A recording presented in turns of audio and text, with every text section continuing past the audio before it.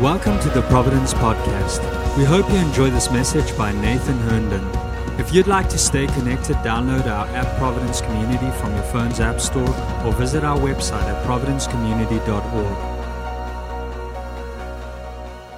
Hey, I want to share something just off the notes here for a moment. I was actually theologically trained in schools and institutions that I really respect to this day, disagree with more than I did back then today, but I think that's good. It's, when we grow by iron sharpening iron, right? And so when iron sharpens iron, you get sharper as sparks fly. Okay, so I love being able to disagree with people really well, and I was taught that the way that many of us worship this morning by really flipping out. Did you see Bennett's running across the stage? He was out of his mind. You know, there's people here. I have a great view down here. It's really wild, and I think that many of us we quote verses like our worship shouldn't be disorderly as verses that actually keep us from the Father's heart, and we misquote them, and we're actually, in order to stay in a fear-based theology, we are fine mishandling the word of truth. And so this morning, I want to tell you this, just from a dad's heart. Do you know this day that comes once a year called Christmas? You guys all know about Christmas? Let me tell you, in the Herndon household, what a good Christmas is. A good Christmas. Well, let me tell you about this last Christmas. We got my daughter Lena this moped thing that it's bigger than her. She probably shouldn't be riding it. It's for like 12-year-olds, and she's 7. But we got it for her because she wanted it so much, and she actually does great on it, and she just rules our block riding around in this thing. When she opened it, she flipped out. All of her emotions, whoosh, she flipped out. And me and my wife, Adrian, as the parents of the home, and we don't want a disorderly house either, we smiled on her episode because she got something she really wanted. And then we got my daughter Grace something that really blew her mind. And I'm not making this up, she cried. Even Ethan, her older brother, went over and kind of gave her the half hug, the man hug. You know, he's the hey man, I'll get over here, sis. You know, and she cried. And then we pulled out the same thing. It was an iPhone 11. All right, she cried at that. And then we pulled out. I said, "Oh, what's this behind the tree?" And I grabbed another iPhone 11. I handed it to Ethan, and Ethan fell on the ground. You remember that? Do you want to show us how you did that real quick? You don't want to show us? Okay, yeah. So there he is in the red shirt. And all of this, and my son's falling on the ground. My daughter's in tears, and my other one's doing the laps, doing something. And I smile on that as a great, fantastic Christmas. Now, this morning, I'm just offering this out as potentially good theology. What if the Father looks on that type of worship and does the same? Right? So this time, though, like there's one thing. If you can fall on the ground and cry over an iPhone 11, you should probably be able to do the same, except more, when you think about the blood of Jesus that cancels all your debts and forgives all your sins. Okay, so we have to, our theology has to be such that we are in touch with what is real. And when our heart is in touch with what is real, it is wired to respond. And a good Christmas is not, here's for me, at least in my house, and everybody is different, I know, but our heart has to be at least be alive. A good Christmas is not, reserve your emotions and we will reuse that wrapping paper. Don't rip it to shreds, fold it. All right, we're going to be responsible Christians, right? I love ripped paper. I love a war zone in the house. It reminds me of goodness and blessing and stuff. So I'm tossing that out for your consideration. It's not if you like music. It's not if you like a style. It's if you love Jesus and are in touch with the reality that you were darkness and an orphan, and now you're a son or a daughter in the kingdom of light. And your heart is supposed to respond with emotion to that reality. Tossing that out for your enjoyment. That one's free. That one's totally free for you, all right? This stuff's not, all right? So no. Hey, open your Bible to the book of Exodus chapter 12. This is free too. I'm feeling very generous this morning. All this is free this morning. Jesus gave it to me for free. Free to me, not free to him, all right? But Exodus chapter 12 this morning, and I want you to turn there. And man, guys, I tell you what, I've got so much on my heart to speak in these days. It is when it comes to preaching, it's not, for me in these days, it's not, God, what do you want me to speak? It's God, like, I can't not speak on all of it. And my messages have been going long, and I've been having fun with it. Don't know if you have, but I have. I listened to Pastor Marcel's message from last week, and I'm like, ay caramba, you know what I'm saying? Whoa, yes, I like that. I heard this week of one of our deacons, Derek Favreau, and one of my good friends, Matt Schwartz. They went into a hospital and led a guy to Jesus on his deathbed.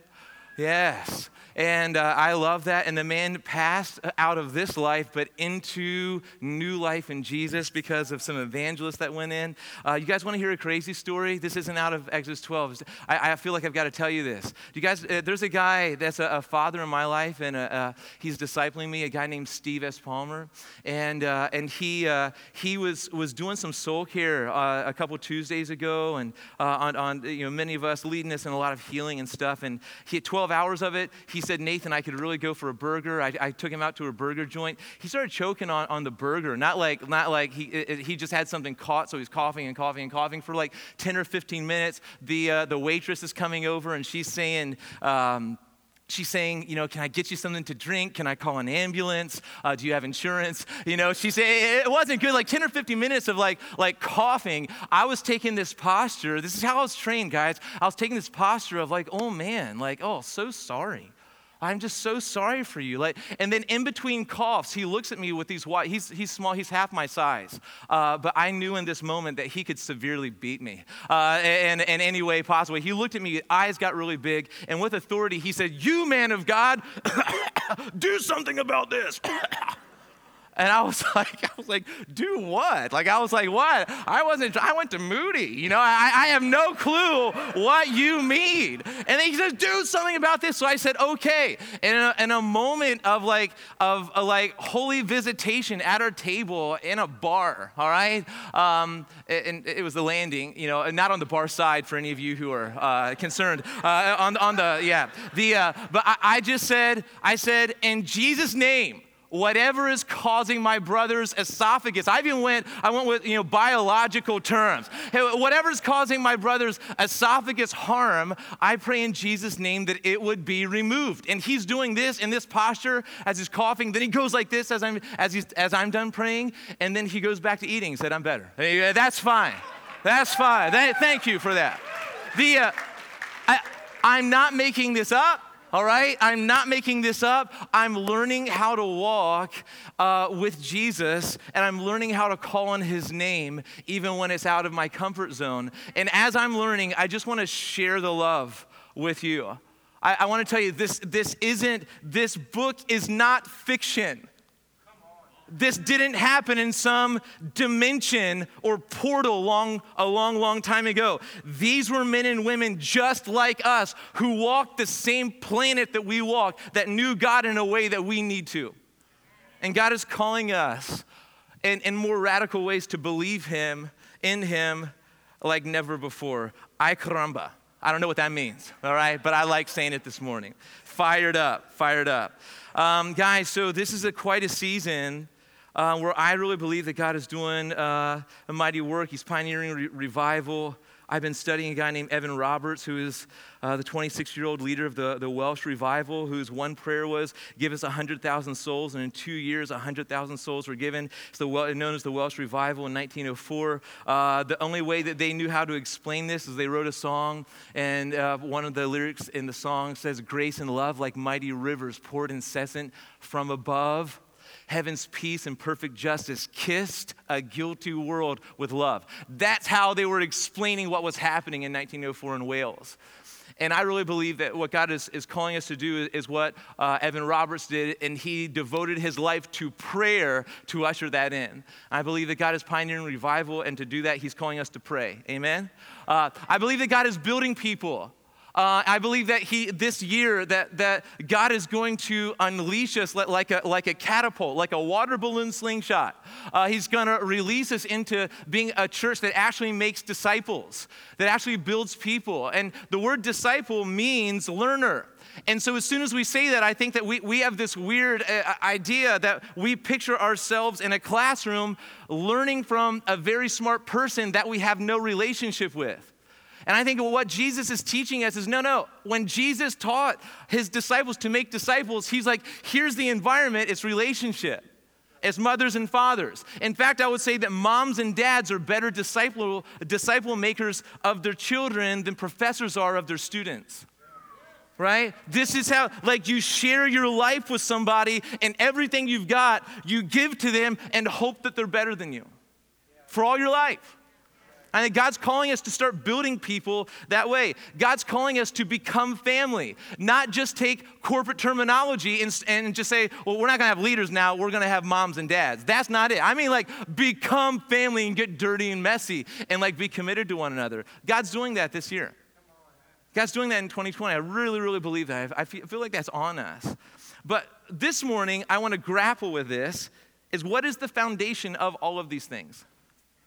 Because we can go after, becoming family and building people, and we can start formulating curriculums and what are we going to teach and wrestling with all this stuff. We can even start hitting our knees and praying for 100,000 souls or 1 million souls or 1 billion souls, or how many souls you have faith for in these years. But if there's not a foundation built at the bottom of all of this, this won't last. And I got up here and I led in communion a few weeks ago. And as I was leading communion, reading verse after verse after verse after verse on the blood of Christ and all the benefits of the blood of Christ, I think God was hitting me, hey, we don't understand the foundational reality of the blood of Jesus Christ. Under all of this, listen to this. It doesn't matter how many times you lead in family devotions. If you and your family are not covered in the blood, it's just religion. It does not matter. It does not matter if you have perfect church attendance and you graduated from Awanas and then you got your kids in Awanas and you're 12th generation Awana. If you're not covered in the blood, it does not matter how much you know, it's just religion. It doesn't matter what political party you affiliate yourself with. You can be a Republican going to hell and a Democrat going to heaven if you're covered in the blood or not. Yeah, and it's interesting to me that we draw these political lines and that we are more entrenched in our political lines instead of this kingdom that we've been adopted into called the kingdom of heaven. The blood of Jesus Christ is crucial, profound, foundational. Foundational. And I believe that everything hangs on this biblical truth and this biblical reality and this biblical theology. And that is why I had you turn to Exodus chapter 12, because Exodus chapter 12 is not the first place where we see the blood in operation, but it is one place, and it's a great place, and it's going to act like a springboard into the New Testament, ultimately to the cross. But I want to talk about Exodus chapter 12 for a moment, and if you haven't turned there, please do. Let me put this in context. Israel has been in bondage and slavery in Egypt for hundreds of years. And God calls a man named Moses at a burning bush that wasn't burning. That's where God met with Moses, and he said, Moses, remove your shoes. like we have done today. This is holy ground, Moses. And he does that. That was some authority in that. Well, that was good. I should preach like this all the time. You listen better, and you stop scrolling on your phone. So, anyway, but he calls Moses and he says, Moses, I'm sending you to Pharaoh. You're a stutterer, but it doesn't matter. I'm going to compensate for your weaknesses, and I'm sending you to Egypt. You're going to talk to Pharaoh. Here's your one sermon. Let my people go. Freedom is in the heart of the Father for his people. He hasn't been deaf to their cries.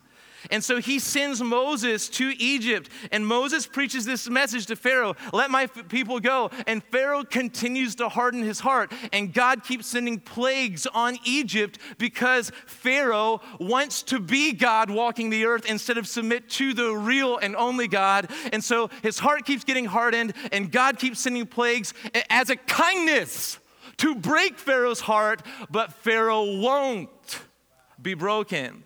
And so the 10th and final plague we find here in Exodus chapter 11 and 12, where God says, okay, I am going to send a destroyer to wipe out the firstborn of all of Egypt. And he does, from the livestock and the goats and the cattle all the way up to Pharaoh's house. The firstborn of every household is going to die. This is the Bible, okay? We wrestle with this, and I know how that sounds, but we don't get to pick and choose what's true or not to us. We have to grapple with what is true, and we don't decide, God does. And here we go. Now, in the midst of all this, in Exodus chapter 12, God institutes something called the Passover. And in the Passover, God says to Moses and to Aaron, he says, hey, here's what I'm going to do. As the destroyer is coming to Egypt, you all are going to partner with my deliverance. You are going to partner with my kindness of heart, and I'm going to provide a way out for you all, out of this judgment. I don't want to judge you. I'm judging Egypt. I'm judging Pharaoh and his people. I want you to be spared from this, and so you can partner with me, and here's what you're going to do, and you're going to have to trust me and believe me and do this by faith, but here's what you need to do. And it's Exodus chapter 12, let's start with verse 4, and if the household, starting with verse 5, your lamb shall be without blemish, a male a year old. You may take it from the sheep or from the goats, and you shall keep it until the 14th day of this month. Is going to verse 6, when the whole assembly of the congregation of Israel shall kill their lambs at twilight. So I thought you were going to say there's an answer. That just sounds like ludicrous. That just sounds craziness. No, here's the answer that God has. He says, I want you to take the best sheep that you've got, and at twilight, and he specifies, we don't need to get into all the dates, but at twilight, I want you and everybody else in all of Israel who belong to me, I want you to sacrifice this lamb. And here's what I want you to do with this lamb. I want you to, let's continue reading. Let's skip down to verse 13, actually verse 12. So I will pass through the land of Egypt that night, and I will strike all the firstborn in the land of Egypt, both man and beast. On all the gods of Egypt I will execute judgments. I am the Lord. The blood shall be a sign for you on the houses where you are. And when I see the blood, I will pass over you, and no plague will befall you to destroy you when I strike the land of Egypt. So here's what God has done. This lamb that the best lamb that you got in your flocks or your herds, you're supposed to sacrifice this together at twilight, and then you're supposed to take the blood from the unblemished lamb, and God is very specific. I want you to spread the blood with hyssop on the lintel, which is the beam that goes across the doorpost, and then on the doorpost to the right and to the left. And I want you to spread the lamb's blood on the entrance to your house. And what will happen is when the destroyer comes, the blood on your house will be a sign to you that you all are hiding yourself in the promise of God that the destroyer will pass over you. The destroyer will pass over you when he sees the blood of the lamb on your door. And so what happens is the people do it. They do this. And here's what happens. Look at verse 21 of chapter 12. Then Moses called all the elders of Israel and said to them, go and select lambs for yourself according to your clans and kill the Passover lamb. Take a bunch of hyssop and dip it in the blood that is in the basin, and touch the lintel and the two doorposts with the blood that is in the basin. I was getting ahead of myself. That's where I got that from. None of you shall go out of the doors of his house until morning. Look at verse 23. For the Lord will pass through to strike the Egyptians. Listen, he's going to strike the Egyptians, not his people. The Lord will pass through to strike the Egyptians, and when he sees the blood on the lintel and on the two doorposts, the Lord will pass over the door and will not allow the destroyer to enter your house to strike you. The destroyer's coming, and God's saying, like, no. There's blood on this door. These people have taken my promise. They've walked in my promise. They've operated in faith. You can't touch them. You can't touch them. And you shall observe this rite as a statute for you and for your sons forever. And when you come to the land that the Lord will give you, as he promised, you shall keep the service. So this is very interesting. He's not just telling the people how to be saved, but he's telling the people how to celebrate till kingdom come. It's not just a one-time moment. He's like, I always want you to remember this moment throughout all the generations that I spared you by my blood. And we continue to read down. Let's look at verse 27. You shall say, here's what you shall say to your children. It is the sacrifice of the Lord's Passover, for he passed over the houses of the people of Israel in Egypt when he struck the Egyptians, but spared our houses. And listen, here's the response to this. And the people bowed their heads and worshiped. Now, I was going to get this later, but here's the response to a massive sacrifice. Here's the response when God spares you, is you respond to God in worship. You respond in worship. So I wonder if our hearts have a hard time feeling affections to God, I wonder how in tune with our salvation we actually are if we're saved. If we're saved. And I'm saying that as a very kind warning. Because some of us, if we only know how to watch but not enter in, if worship to us is just songs that we don't need, if church to us is just, I want my kids to be raised with good morals, then you don't know the Jesus that wants to cover you in his blood. And you just press into him. Listen, he's knocking. Are you going to answer? That's up. And then verse 28, then the people of Israel went and did so as the Lord commanded Moses and Aaron. So they did. So listen to this. They did what God said. They didn't study what God said.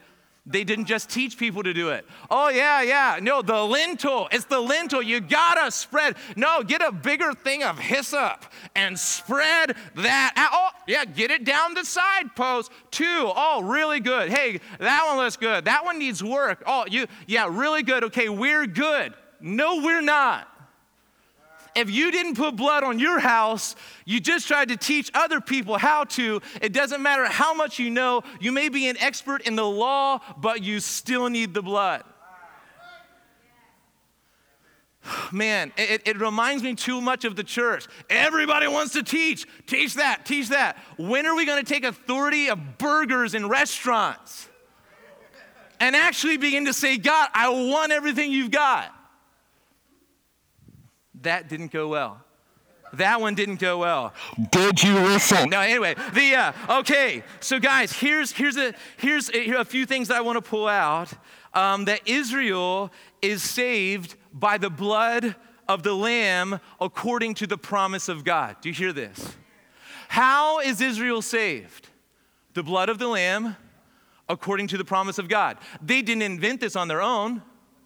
They didn't say, hey, if we all kill sheep at twilight and then just spread that stuff around, like maybe God will like that. Oh, that's a great idea. Spread it. It's like painting. It's not like that. This is God's idea. And so they say, oh, God, this is your idea. You're telling us to do this. You're promising us that we will be saved. This is according to the promise of God. This is invented in the heart and mind of God. It's the blood of the Lamb. Okay, I don't need to understand it, but I am going to operate it, and that's how it works. Verse 23, when he sees the blood on the lintel and the two doorposts, that is by the blood, the Lord will pass over the door and will not allow the destroyer to enter the house to strike you. That's the promise of God. Promise of God, destroyer will not come in when the blood is over your house. Israel is saved by the blood of the Lamb according to the promise. Now that is so important because it points to the real Lamb of God coming hundreds of years later. But this is just the picture, okay? I'll get to that. Now listen to this next thing though. The blood on the door required faith. What are the Egyptians going to think when they see us spreading this stuff? They're going to think we're the weirdest people. Listen, the Egyptians are oppressing you. Why in the world do you care what your oppressors think? God is coming with liberation in his heart. Why are you concerned with oppressive interactions? the blood on the door required faith. Maybe some people, can you imagine if this was me back in that day? And so I'm like, okay, so Moses, is Moses losing his mind? What, we're all going to slaughter an animal and then we're going to spread it on our house, and that's supposed to work? I would be questioning that probably, right? But Moses was not doing this for the people necessarily so they would get it. It's that the people had to respond to Moses' message with faith. Faith is not blind. Faith is not stepping off. Faith is like there's actual promise there, and it's you're stepping into a promise and trusting that God knows more than you. It's not just blindly stepping into the unknown. It's stepping into the known promise of God. God's like, here it is. Do you want it? You've got to step into it. That is what faith is. So the word faith is more action than it is just cognitive. Okay, it's not faith if it stays in the brain and doesn't step into reality. And so here God is saying, put blood on your house. Put it on your house. Verse 28, then the people of Israel went and did so. As the Lord had commanded Moses and Aaron, so they did. There's a lot in that. The people of Israel, they heard what to do. They didn't necessarily understand it, but they may have, because in this culture, sacrificing animals and stuff was much more common than it is today. But understand it or not is not the important part. They did what they did or did not understand. And that's what made it faith. It's interesting, too, that Israel's freedom first required Passover. Is that very interesting? I think today, we think of freedom like, man, we got to set ourselves free. Revolution, fight. We're Americans. Break free. Boston Tea Party, you know. But here, this is a whole different kind of freedom that you don't actually fight for. You receive. You rest for this freedom. And you can't walk in freedom until you're legitimately set free. And these are people that were not strong enough to fight against Egypt. So they needed to trust God, who was and had the way out. And here we go. We got freedom for God's people. But it required blood. And it required God's supernatural move on the earth. And it required faith to walk in. And it required a lamb sacrifice. And it required promises that you were trusting God to deliver on His end. Should I walk in them? God, I'm trusting you that you will deliver. And there's a lot here, but let's move on for time's sake. I want to tell you this, and here's what everything is leading up to, that the Passover is pointing. The Passover is pointing. It's pointing. It's pointing to the future. It's pointing to an event where a lamb, legitimately without fault or blemish, named Jesus, would be sacrificed not just for a certain race, but for the sins of the world. So the Passover is pointing toward the cross, where sin will not only be passed over for a time, but paid for eternity. What is happening here is God is passing over sin, not bringing judgment, but passing over it. He's not actually paying for it. He's giving an illustration to who will pay for it in the future. But the blood of sheep don't pay ultimately for sins. It's just pointing towards the ultimate sacrifice where Jesus, in full messianic prophecy, fulfillment, will pay for sins. Where sins won't just be passed over, they will be punished. Where sins won't just be overlooked and turned a blind eye to, but they will be dealt with and paid for. 1 Corinthians chapter 5, verse 7b, the second half, says, "For Christ, our Passover lamb, has been sacrificed." So there is no mystery here. What the lambs sacrificed at twilight, the ones without blemish, male, a year old, there's no mystery here what they're pointing to and who they're pointing at. 1 Corinthians 5:7, Christ. You know who Christ is? Our Passover lamb. Do you know what he has been? Sacrificed. How that doesn't stir worship in a soul and makes you want to fall over and cry on the ground is beyond me.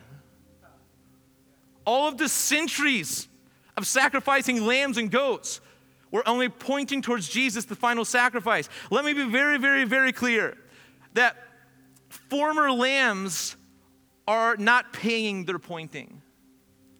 Pointing towards Jesus, pointing towards Jesus, pointing towards Jesus. There's a Messiah coming who these lambs are an illustration of. And where sins will not just have a blind eye turned away from for a moment in history, but a holy God will actually pay for the dishonoring people's sins by sending his son to pay the price that a lamb could just simply not pay. A lamb is pointing towards the one who could. 1 Peter chapter 1, verses 18 and 19 says this, and this is Peter speaking to the church. You were ransomed. You were held captive. Like ransom means you were held captive and there was a price on your head. Give us $1 million and you'll get your mom back. All right? And then I would get angry. I'd say, my mom's worth way more than $1 million. She's like, 1.5. Right? 100 billion for my mom. My mom would bust her way out of her own pride. I'm telling you, you have no clue the very intense woman that she is.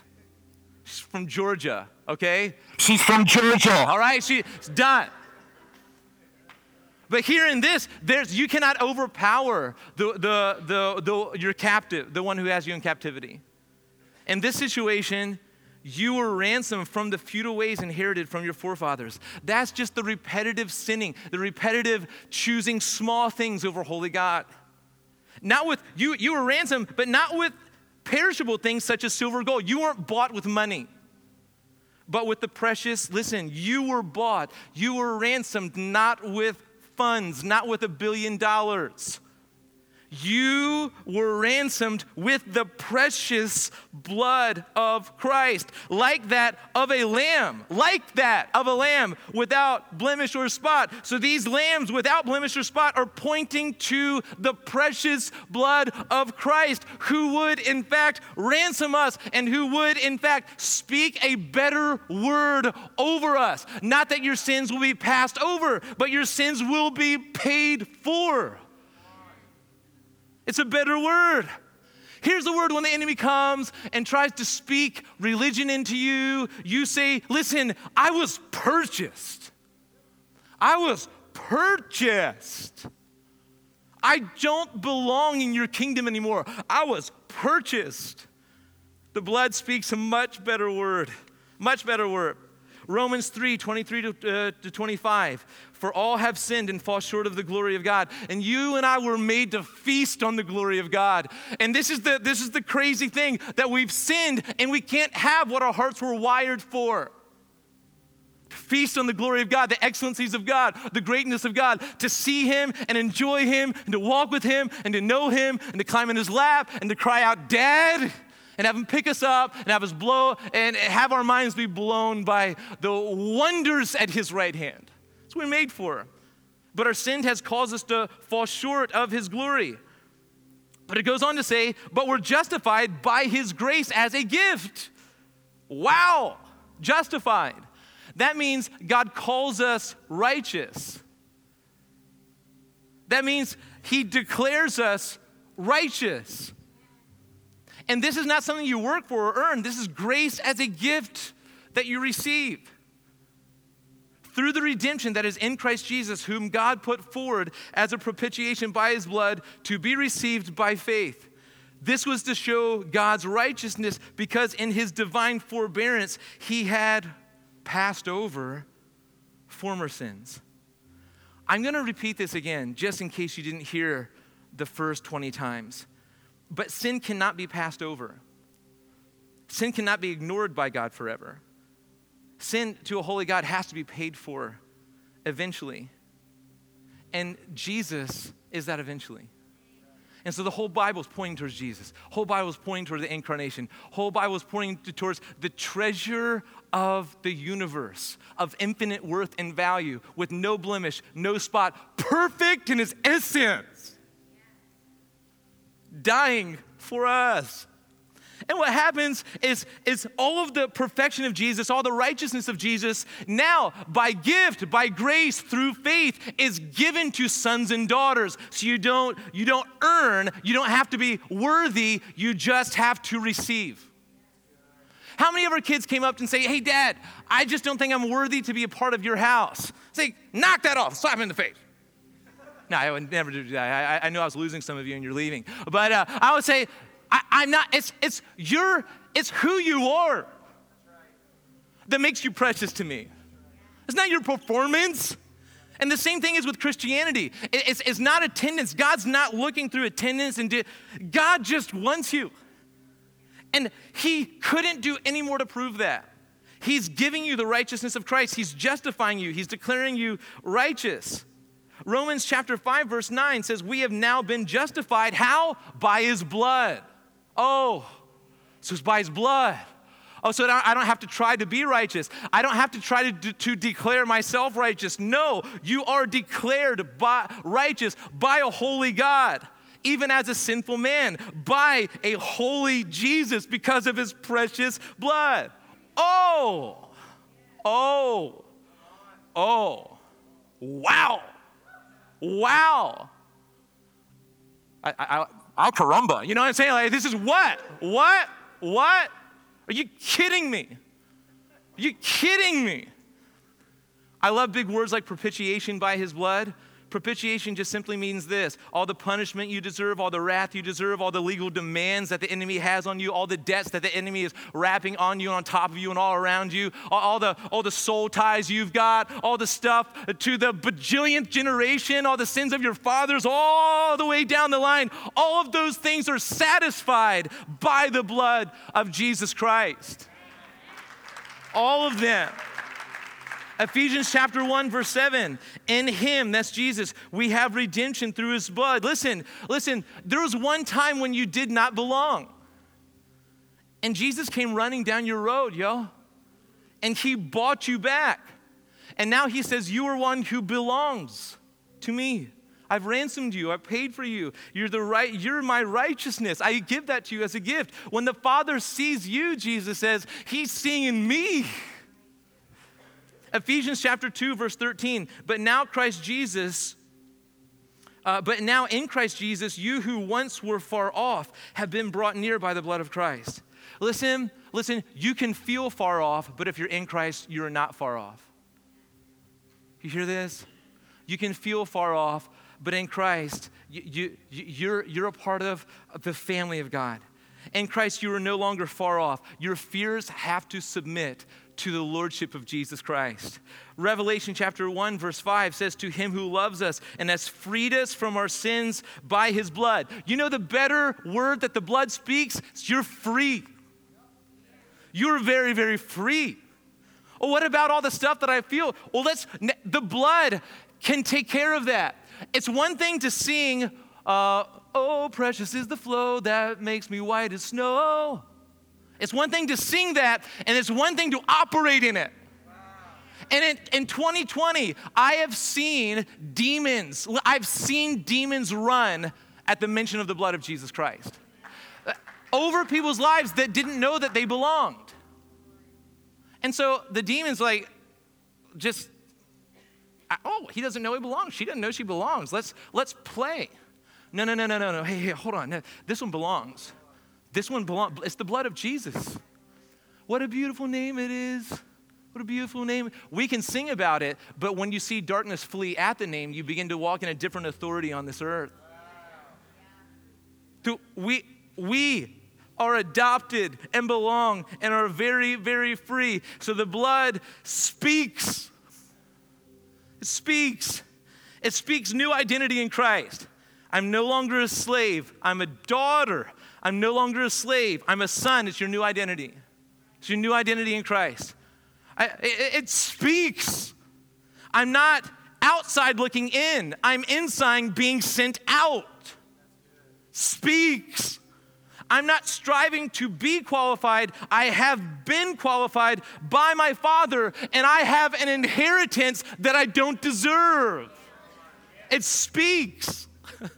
Oh man, Colossians chapter 1, I can't get enough of it. It just speaks, starting with verse 11. May you be strengthened. Here's Paul's prayer to the Colossian believers. May you be strengthened with all power according to his glorious might, for all endurance and patience, and I love this one, with joy.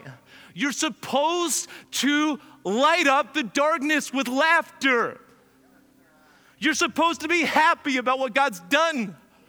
And joy is like happiness times infinity on steroids because it doesn't depend on circumstance. It's just joy. And the darkest hour of the soul, joy. Look at verse 12. Giving thanks to the Father who has qualified you to share in the inheritance of the saints in light. You share in an inheritance that makes everything else look pequeño. And I think that's Spanish for small, all right? Sorry for all my Spanish here this morning, all right? Ay caramba.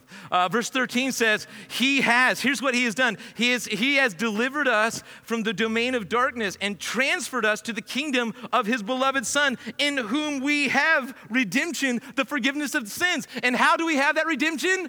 His blood. How do we have it? It's already said it. It's his blood. This is what speaks. We're the land of the free, no matter what country we reside in. We are the land of the free. The freedom hinges on the blood of Jesus. That's what the kingdom speaks. And you know what else does? If you are ever, and I've made mention to this again, but I just want to speak this into our hearts, that if you've ever been wanting more, your heart to explode, your heart to, instead of being an ice box, be a torch. If you've ever wanted that, I promise your worship hinges on Jesus. Your worship hinges on the blood of Jesus.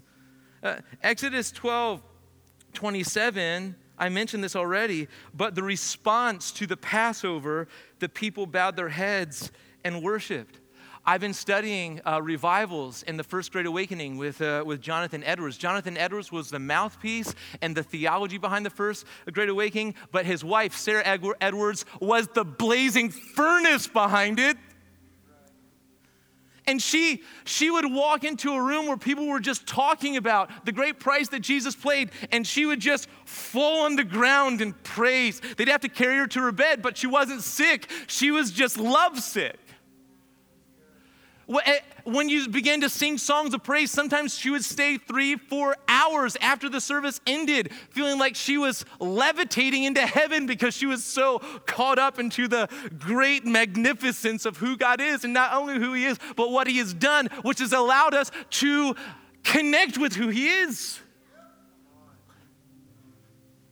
So listen to this. This is what worship is like in heaven. Revelations 5:9, they sang a new song. Here's how the song went. Worthy are you to take the scroll and to open its seals. For you were slain, and by your blood you ransomed people for God. From every tribe. And this breaks down all racial superiority. From every tribe and language and people and nation. And you have made them a kingdom and priests to our God, and they shall reign on the earth.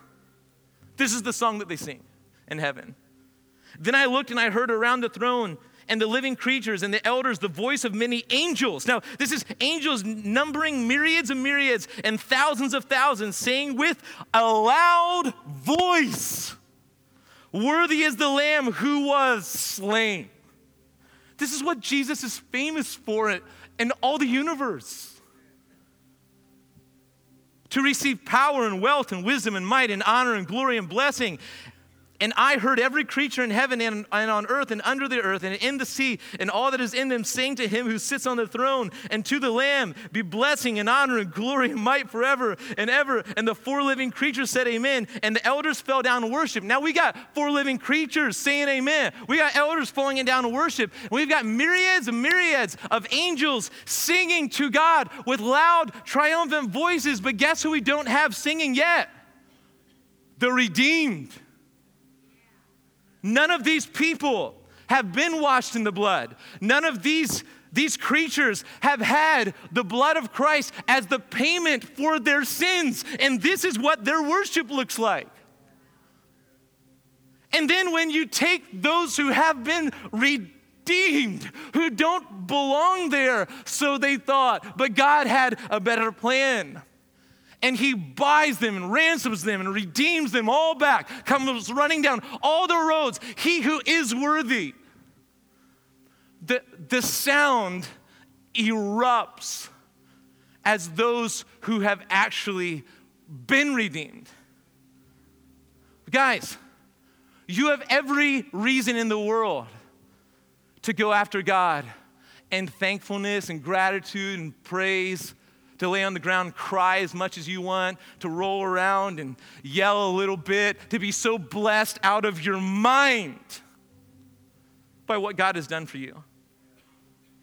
See, the great invitation of God is not to have a good, tight schedule of family devotions and study habits and voting records and church attendance and Bible studies and opinions about theological issues. That is not the great invitation of God. In fact, I would say this, it does not matter how much you revere God if you haven't received God.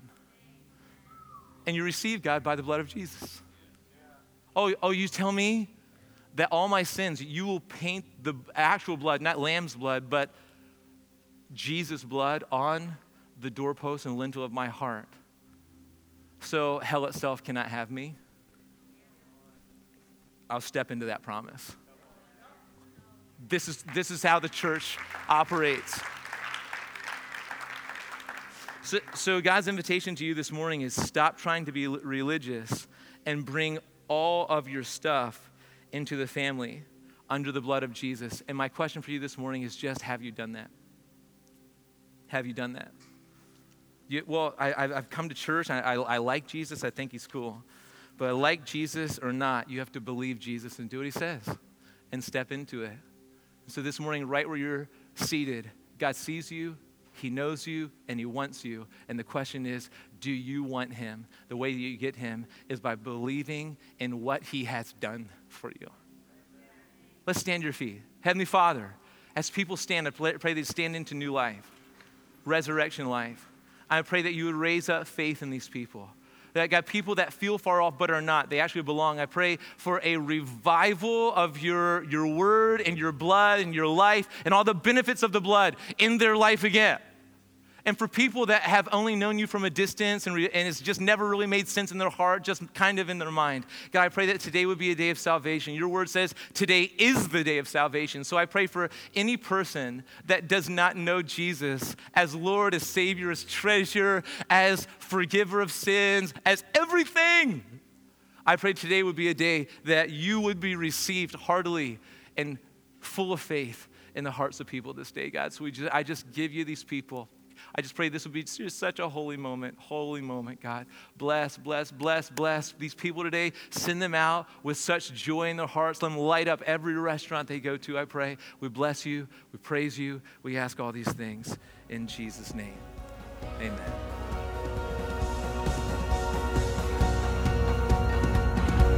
Thank you for listening to this message. We pray that this word will bring light to dark places, life to dead places, hope to desperate places, and heaven to earthly places.